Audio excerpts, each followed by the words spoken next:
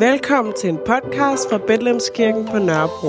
Vi er et mangfoldigt og farverigt fællesskab, som ønsker, at Gud må forvandle vores liv og den verden, vi er en del af. Tak fordi du lytter med.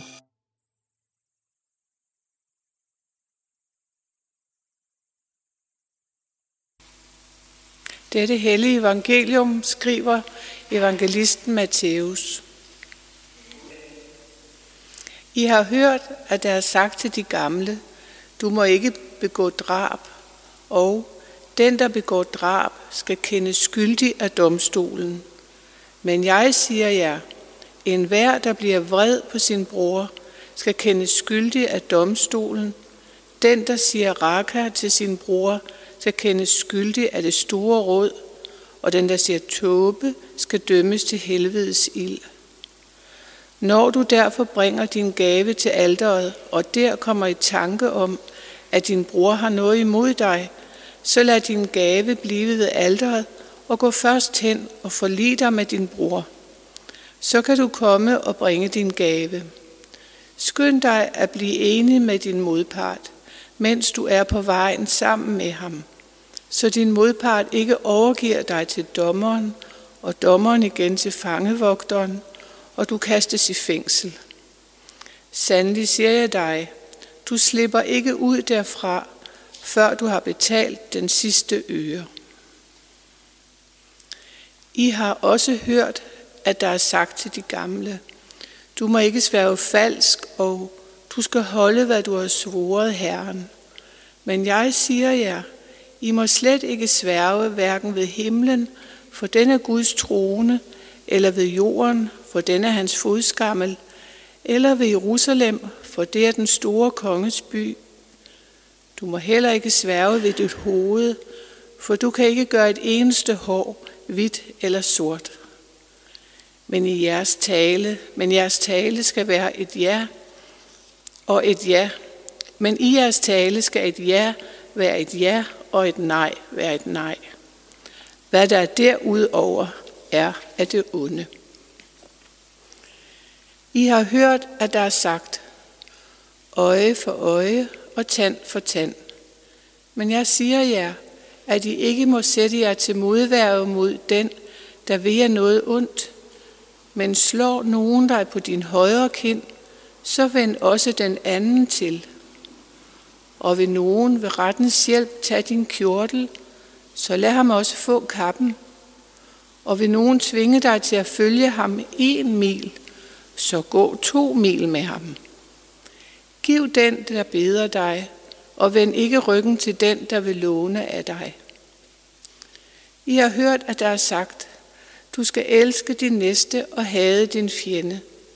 Men jeg siger jer, elsk jeres fjender, og bed for dem, der forfølger jer, for at I må være jeres himmelske fars børn. For han lader sin sol stå op over onde og gode, og lad det regne over retfærdige og uretfærdige. Hvis I kun elsker dem, der elsker jer, hvad løn kan I så vente? Det gør tolderne også. Og hvis I kun hilser på jeres brødre, hvad særligt gør I så? Det gør hedningerne også. Så vær da fuldkomne, som jeres himmelske far er fuldkommen. Hvis du havde regnet med, at der var almindelige læsninger her fra fastetiden, så bliver du skuffet. Men til gengæld så er det rigtig, rigtig godt at vide, at der er nogle læsninger her fra hele Bjergprædikenen. Og vi forsøger her at lave en lidt undervisning lidt om etik og lidt om handle- og væremåde, og det gør vi ud fra Bjergprædikenen her.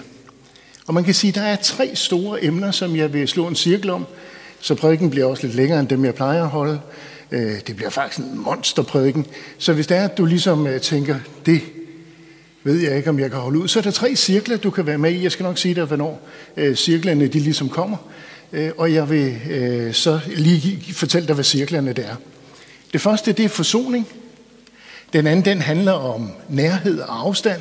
Og det tager lige et tilbageblik på Moses og den brændende tornbusk. Og den tredje del, det er alteret, som vi hørte om i den første del af læsningen. Så hvis du har brug for at gå ud og hente en kop et eller andet, et glas vand, tage en lille pause, så er du ikke helt tabt. Der er en cirkel mere. Jeg skal nok sige til dig, hvornår vi kommer til den sidste cirkel, og hvornår prædiken er overstået. Men det tager lidt længere tid. 1. Forsoning. Og jeg ved, at jeg løber tør her for mundvand lige om lidt, så tak Solvej, for at du lige hjælper mig allerede her. I Bjergprædikenen, der gennemgår Jesus en række regler, som disciplene de er vokset op med. I har hørt, at der er sagt. Og Jesus han viser, at pligtmæssig opfyldelse af de her regler, de ikke løser det etiske problem, som dybest set er relationen. Så for genoprettelse kan finde sted, så kræver det mere, end at de gør, hvad der er blevet sagt. Jesus han siger gentagende gange, men jeg siger jer, som et ligesom modargument til det her, der er sagt jer. Og nøglen er altså ikke, hvad siger reglen, men hvad siger Jesus? Og måske kan man samle 4 nøgleområder, som der afspejler Jesus' liv og hans undervisning, og som har et dybt indre sammenspil. Og det er de her rammer, som vi har fået læst op, teksten vi har læst op her. Og snarere end at følge bestemte etiske principper, så handler det om et forvandlet liv. Et forvandlet liv, siger det jo, hvordan kan det gå til? Jeg kan måske bedst forklare det ved at fortælle om de forvandlingskugler, man havde henne i Papegøjen. Papegøjen, det var min barndoms slikbutik, og henne i Papegøjen kunne man hos fru Jørgensen købe forvandlingskugler. Og forvandlingskugler, det var sådan nogle, når man tog dem ind i munden, så var de måske blå, så suttede man på dem i nogle få øjeblikke, og så var de hvide, og så endte de ofte med en lille lysrød kerne, synes jeg. Jeg havde altid håbet, at der var en lille lyseblå kerne, og det lykkedes mig også at finde nogen, som var som lidt maskulint. Og det mest fantastiske er med de her forvandlingskugler, det er, at de hele tiden afdækker noget nyt. Du kommer et lag indre. Og det er det, forvandling er. Fra det ydre til det indre. Forvandlingen, det sker i det at tage imod indbydelsen til at følge Jesus. Og så forvandles og forenes vi. Og der er 4 rubrikker i det tekstafsnit her fra Bjergprædikenen, som Inge læste højt for os. Der er den om selvforsoning, det er den første. Der er den om selvdisciplin, det er den næste. Der er den om sandhed, det er den tredje. Og så er der den om ikke-vold. Jeg skulle så have sagt noget om 1, 3 og 4 her i dag. Men det kan jeg godt se, da jeg begyndte at kigge på det, at det vil jeg aldrig nogensinde blive færdig med. Så jeg har valgt at begrænse mig 98% på 1'eren, og så lige røre 3'eren og 4'eren, og så fikser Martin alt med 2'eren med selvdisciplin på næste søndag. Så har du sådan en lille appetitvækker til, hvad der også sker næste søndag.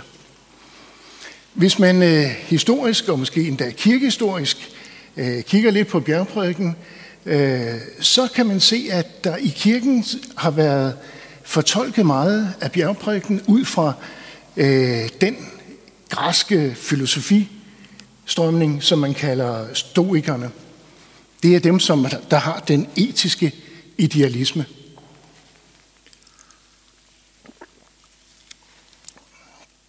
Den etiske idealisme går ud på, at man ikke skal vise nogle følelser. Man skal, lidt groft sagt, og med det her, så er der 17 filosofiprofessorer og studerende, der springer op og korrigerer og retter mig, det er I så velkomne til. I får bare lige et par kernepunkter her. Upåvirkethed, fasthed og koldblodighed, det er ligesom idealerne. Og derfor så har man i den her stoiske tilgang til Bjergprædikenen gået hen her i den første halvdel, kigget på selve vreden. Og så bliver vreden ligesom et problem. Målet, det bliver sådan en slags, også ud fra den græske filosofi, en apatheia, en ligegyldighed, og man må ikke være vred, og man må ikke vise følelser.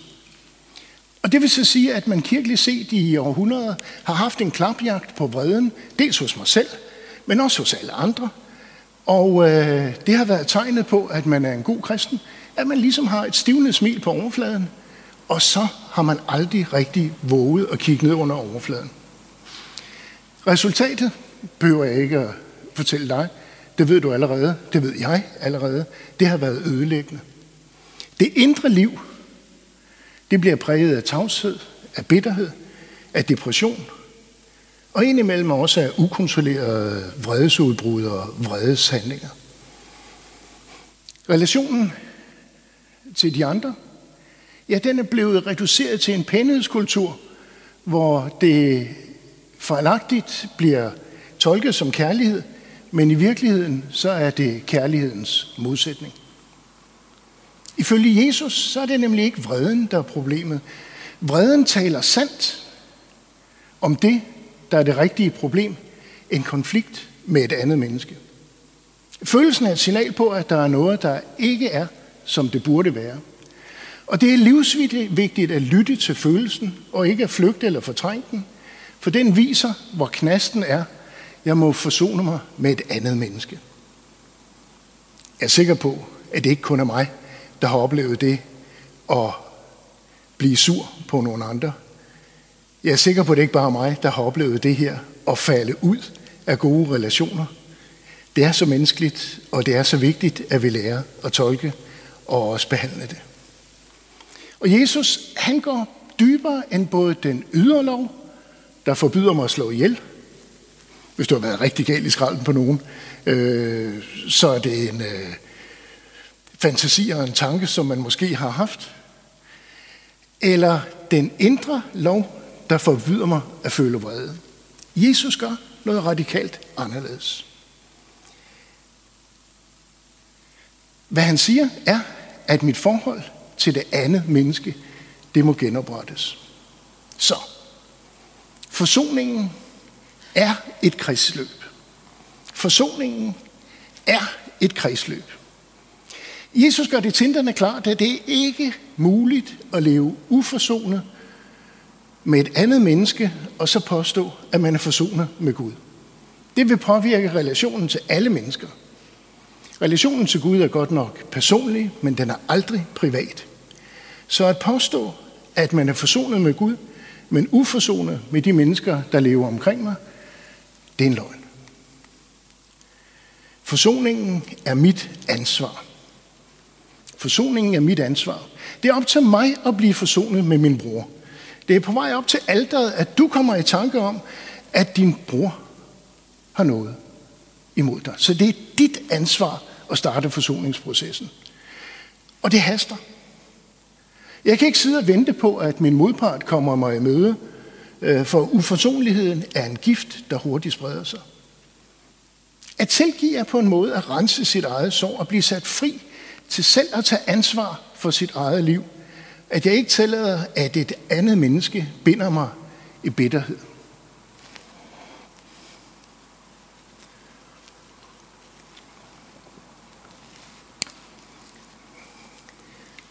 At tilgive er det modsatte af at fortrænge. Indimellem så kan du støde på mennesker, der siger, det glemmer vi bare. Og det er en almindelig relation, og så tror vi har tilgivet. Men sandheden er, at vi glemmer jo ikke. For at tilgive, så må jeg give mig selv lov til at huske. Jeg må give mig selv lov til at se på hændelser, replikker og følelser må op på bordet. Jeg må på den måde eje min historie, både med vrede og sorg og skuffelse, og det tager tid. At tilgive er det modsatte af at fortrænge. Her i faste og i påsketiden, så kommer vi til at synge nummer 261, og der er der et vers, der siger, med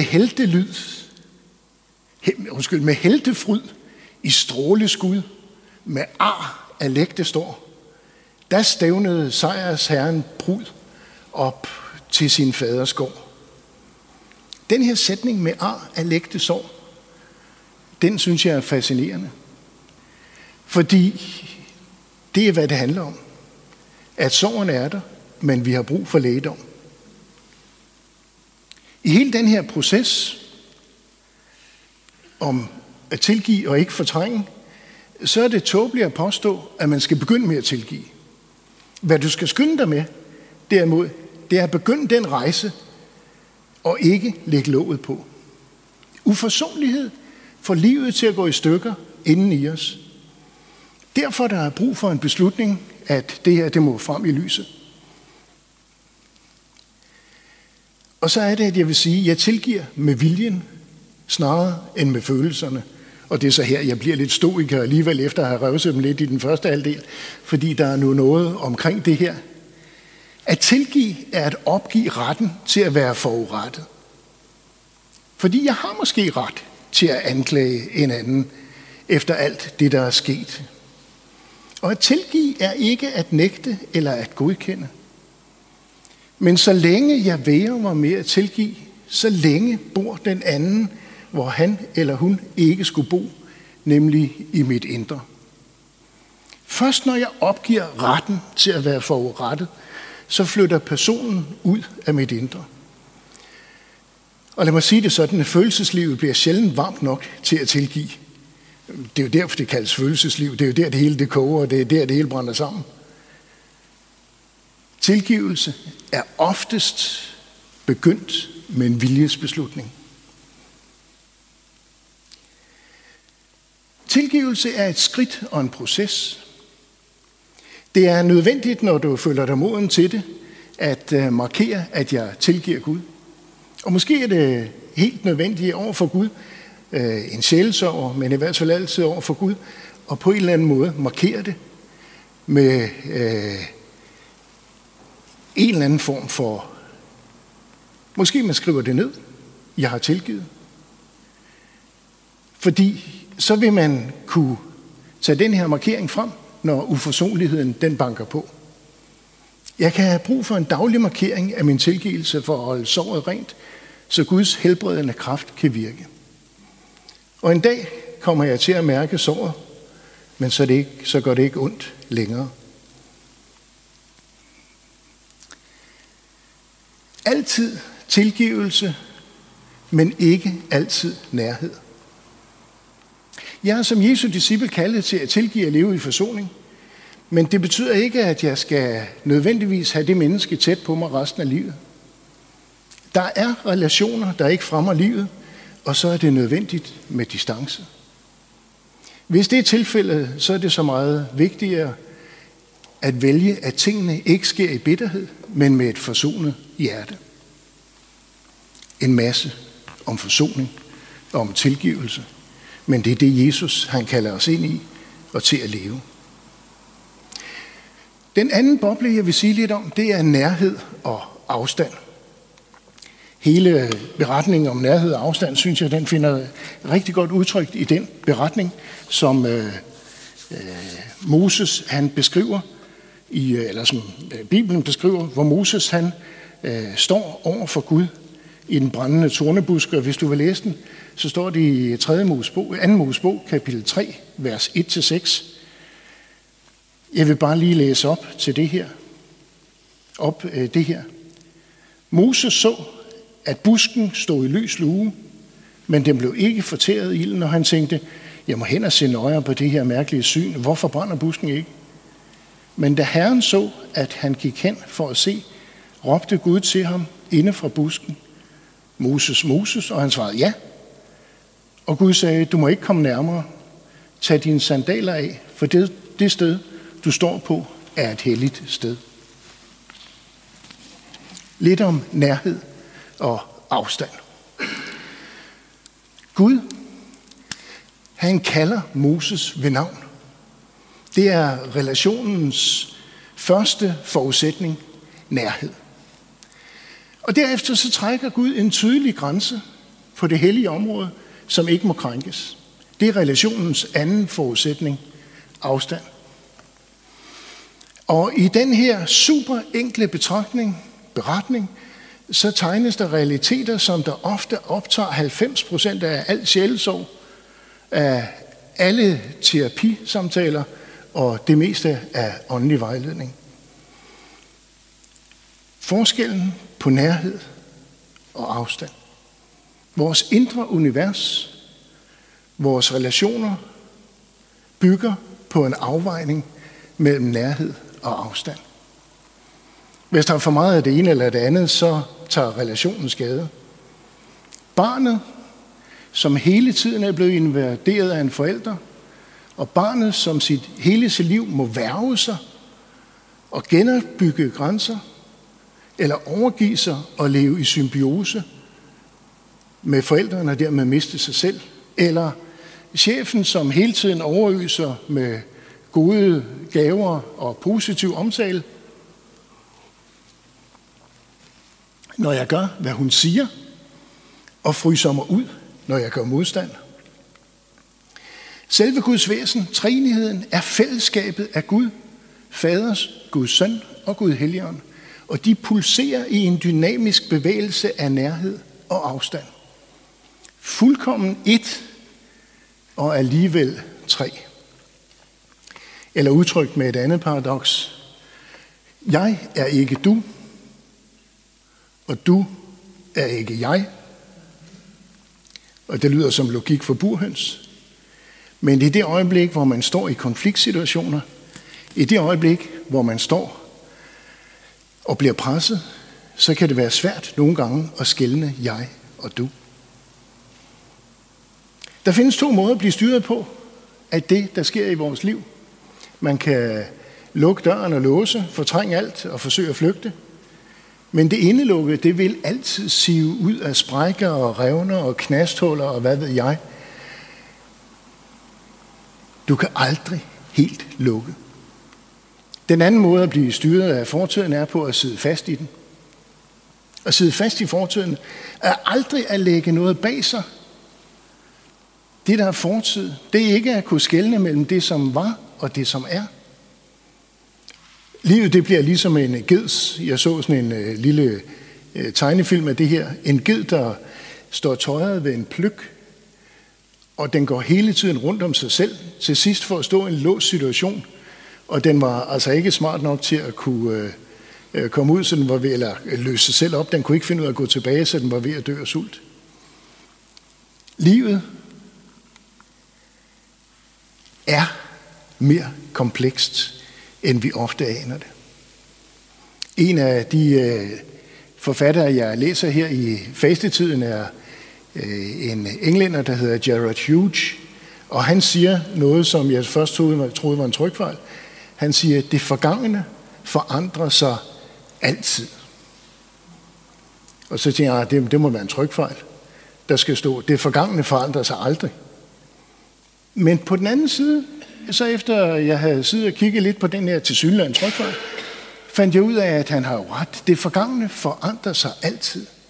At se hele mit liv, også det forgangne i lyset af Guds nærvær, forandrer alt.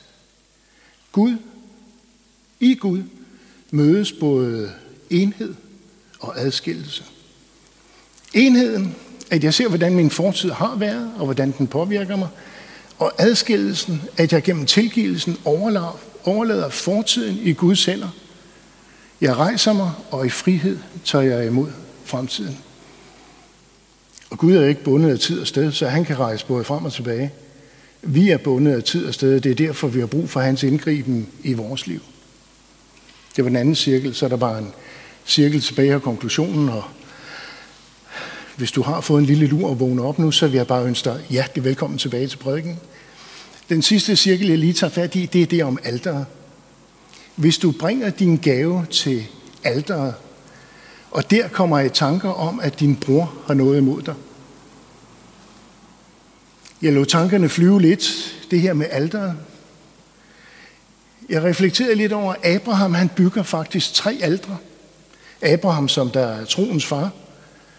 Han forsøger, da han rejser hen til det land, hvor Gud han kalder ham til det sted, hvor Gud han kalder ham til, da han bryder op fra det, han er opvokset i, da han går ind i det eventyr, det er at leve med Gud, så forsøger han ikke at bygge tryghed ved at bygge mure og hegn. Det har Abraham lagt bag sig. Han forsøger ikke at skabe orden gennem kontrol. Abrahams vej er tillidens vej. At overgive sig selv og alt andet til Gud. Tegnet på det her, det er alteret, hvor alt ligger åbent over for Gud, uden noget beskyttende hegn. Omkring alteret vokser der en frihed, der ikke er mulig, så længe der er behov for kontrol, der styrer. Middelalderens klostre, de kendte godt det her. Så når man grundlagde et kloster, så startede man med 2 ting. Man byggede et toilet, og så byggede man et alter. På det her sted, omkring alteret, ud fra det sted, så vokser alt andet frem. Og i tider med forandringer, så har jeg også besluttet at bygge et alter. At overgive mit liv til Gud. Og kun ud fra det her punkt kan jeg orientere mig ud fra selve overgivelsen. I valget mellem at forsøge at tage kontrollen over det ukendte og vise tillid til det ukendte, vidner alteret om, at jeg vælger tilliden. Centrum er ikke kontrol. Centrum er overgivelse. Hvis der havde været en prædikestol, man startede med at bygge, eller et arbejdsbord, som der havde stået i centrum, så var centrum blevet arbejde, det var blevet kundskab eller teologi. Men nu er det ikke det, man starter med at bygge et kloster med. Ikke engang troen er midtpunkt. Det er overgivelsen. Også når jeg ikke selv klarer at tro. Jeg filosoferer lidt over nogle af de moderne kirker, jeg har besøgt. Karismatiske menigheder. Jeg har kigget lidt rundt, og jeg har set, at alteret er forsvundet. Jeg er sikker på, at der er masser af overgivelse. Men symbolet for overgivelsen, det er væk, og det bliver erstattet af en scene, hvor lovsangsbandet leder tilbedelsen. Scenen, det genkender vi fra teater og performance. Og jeg har den mistanke, eller måske er det bare min eget forskruede tankegang, men jeg har den mistanke, at alteret ikke er moderne. Mine præstationer bliver afløst af det enkle overgivelse. Og det betyder bare, at kirken og kristentroen står over for et afgørende dilemma. Det er kun i overgivelsen, jeg kan finde ro. Den ro, der bygger på kontrol, vil altid bedrage mig og mine grænser mod kaos. Dem har jeg altid brug for at frede, hvis jeg forsøger den ro, der bygger på kontrol. Derfor bliver alle fællesskaber, der ikke udgår fra alteret, på et eller andet tidspunkt kvælende. Kun overgivelsen i tillid skaber rum og frihed omkring mig. Alterets fristelse er selvfølgelig over for alle mulige andre på, der ikke mig selv. Og det er spændende at se, at alle religioner på en eller anden måde har en form for alter, et ægte råb til Gud, men det er kun i kristentroen. Det er kun Bibelens Gud, der er steget ned og har lagt sig selv på alteret. Mit offer er kun kærlighedens gensvar på Kristi offer. Dette enkelte overgivelsens sted foran Gud er min eneste mulighed over for alt det, jeg ikke selv kan styre og påvirke. Konklusion. Bjergprædikenen er ikke et etisk system eller moralske krav til et dydigt liv. Jesus inviterer os til at følge ham selv og se ham stadig mere klart. Følge ham stadigvæk tættere på og elske ham stadig dybere. Det er hans nærhed, vi forvandles. Ikke når vi forsøger at forstå hans undervisning. Det er de små skridt. Det er ved at afprøve bærekraften i hans ord, at vi umærkeligt begynder at forenes med ham i hans liv i verden. Bærekraften. Jamen det kender vi her fra de her frostøj, der lige har været. Søerne blev åbne. Bærekraften var der. Det kunne bære. Og så kunne det så pludselig ikke bære mere, fordi hele klimaet forandrede sig. Det blev forår. Men vi må prøve bærekraften i hans ord. Så om tilgivelse. Hvorfor skal vi tilgive? Fordi Gud gør det. Hvorfor skal jeg ikke stræbe efter at blive så rig som muligt? Jamen fordi Jesus han afgav og afstod for rigdom. Hvorfor skal jeg købe fair trade? Jamen fordi Gud er retfærdig. Hvorfor skal jeg være tro over for min ægtefælle? Fordi Gud er trofast. Hvorfor skal jeg afstå fra vold? Fordi Jesus han gik korsets vej. Alle vores valg må være et gensvar på, hvem Gud er. Måske kan man sige, at hvis din rettesnor det bliver det menneskelige, så ender vi som dyr. Hvis din rettesnor er det menneskelige, ender vi som dyr. Men hvis din rettesnor det er Gud, så ender du måske med at blive menneske. Farisæismen, den dømmende åndelighed, vokser ikke ud af et overskud af etiske normer, men ud fra et underskud af menneskelighed. Det er fordi farisæerne ikke længere havde kontakt med menneskeligheden, at de blev en byrde for deres omgivelser. De får vild i en tættere labyrint af umenneskelige regler. Et hjerte, der har lukket det menneskelige ude, kan aldrig genkende sig selv i synderen og støder ham derfor bort. Kun et hjerte, der rummer det menneskelige, kan tilgive det umenneskelige. Derfor er synderen en profet. Kommer han til os, eller undgår han os? Det afslører lidt om, hvordan det står til i vores hjerte. Så radikale, overgivende, helhjertede efterfølgere af Jesus kendetegnes ikke ved skarpe grænsetrækninger mellem os og dem, mellem de trofaste og de frafaldne, men dem, der kommer hver søndag, og dem, der ikke kommer hver søndag. Her i coronatiden vil det jo være skrækkeligt, for det er kun præsterne, der dukker op sammen med dem, som der er blevet bedt om at lave noget her. Så det vil jo være en håbløs tankegang. Men det er snarere det modsatte. Ikke en skarp skel, men en radikalitet, der spænder ud over alle grænser. Ikke for at nægte forskelle eller udviske grænser, men for at afspejle den levende Gud. Gud, der altid er større end vores grænsetrækninger, og som altid omslutter et hvert menneske med den samme kærlighed. Vi har brug for et liv, hvor vores fokus ikke er adfærd, men Jesus. Forsoning, nærhed og afstand, Moses og den brændende tornbusk, alter. Det er de 3 ting, vi har kigget på. Jesus inviterer os til at følge ham selv, og se ham stadigvæk mere klart, og følge ham stadig tættere på, og elske ham stadig dybere.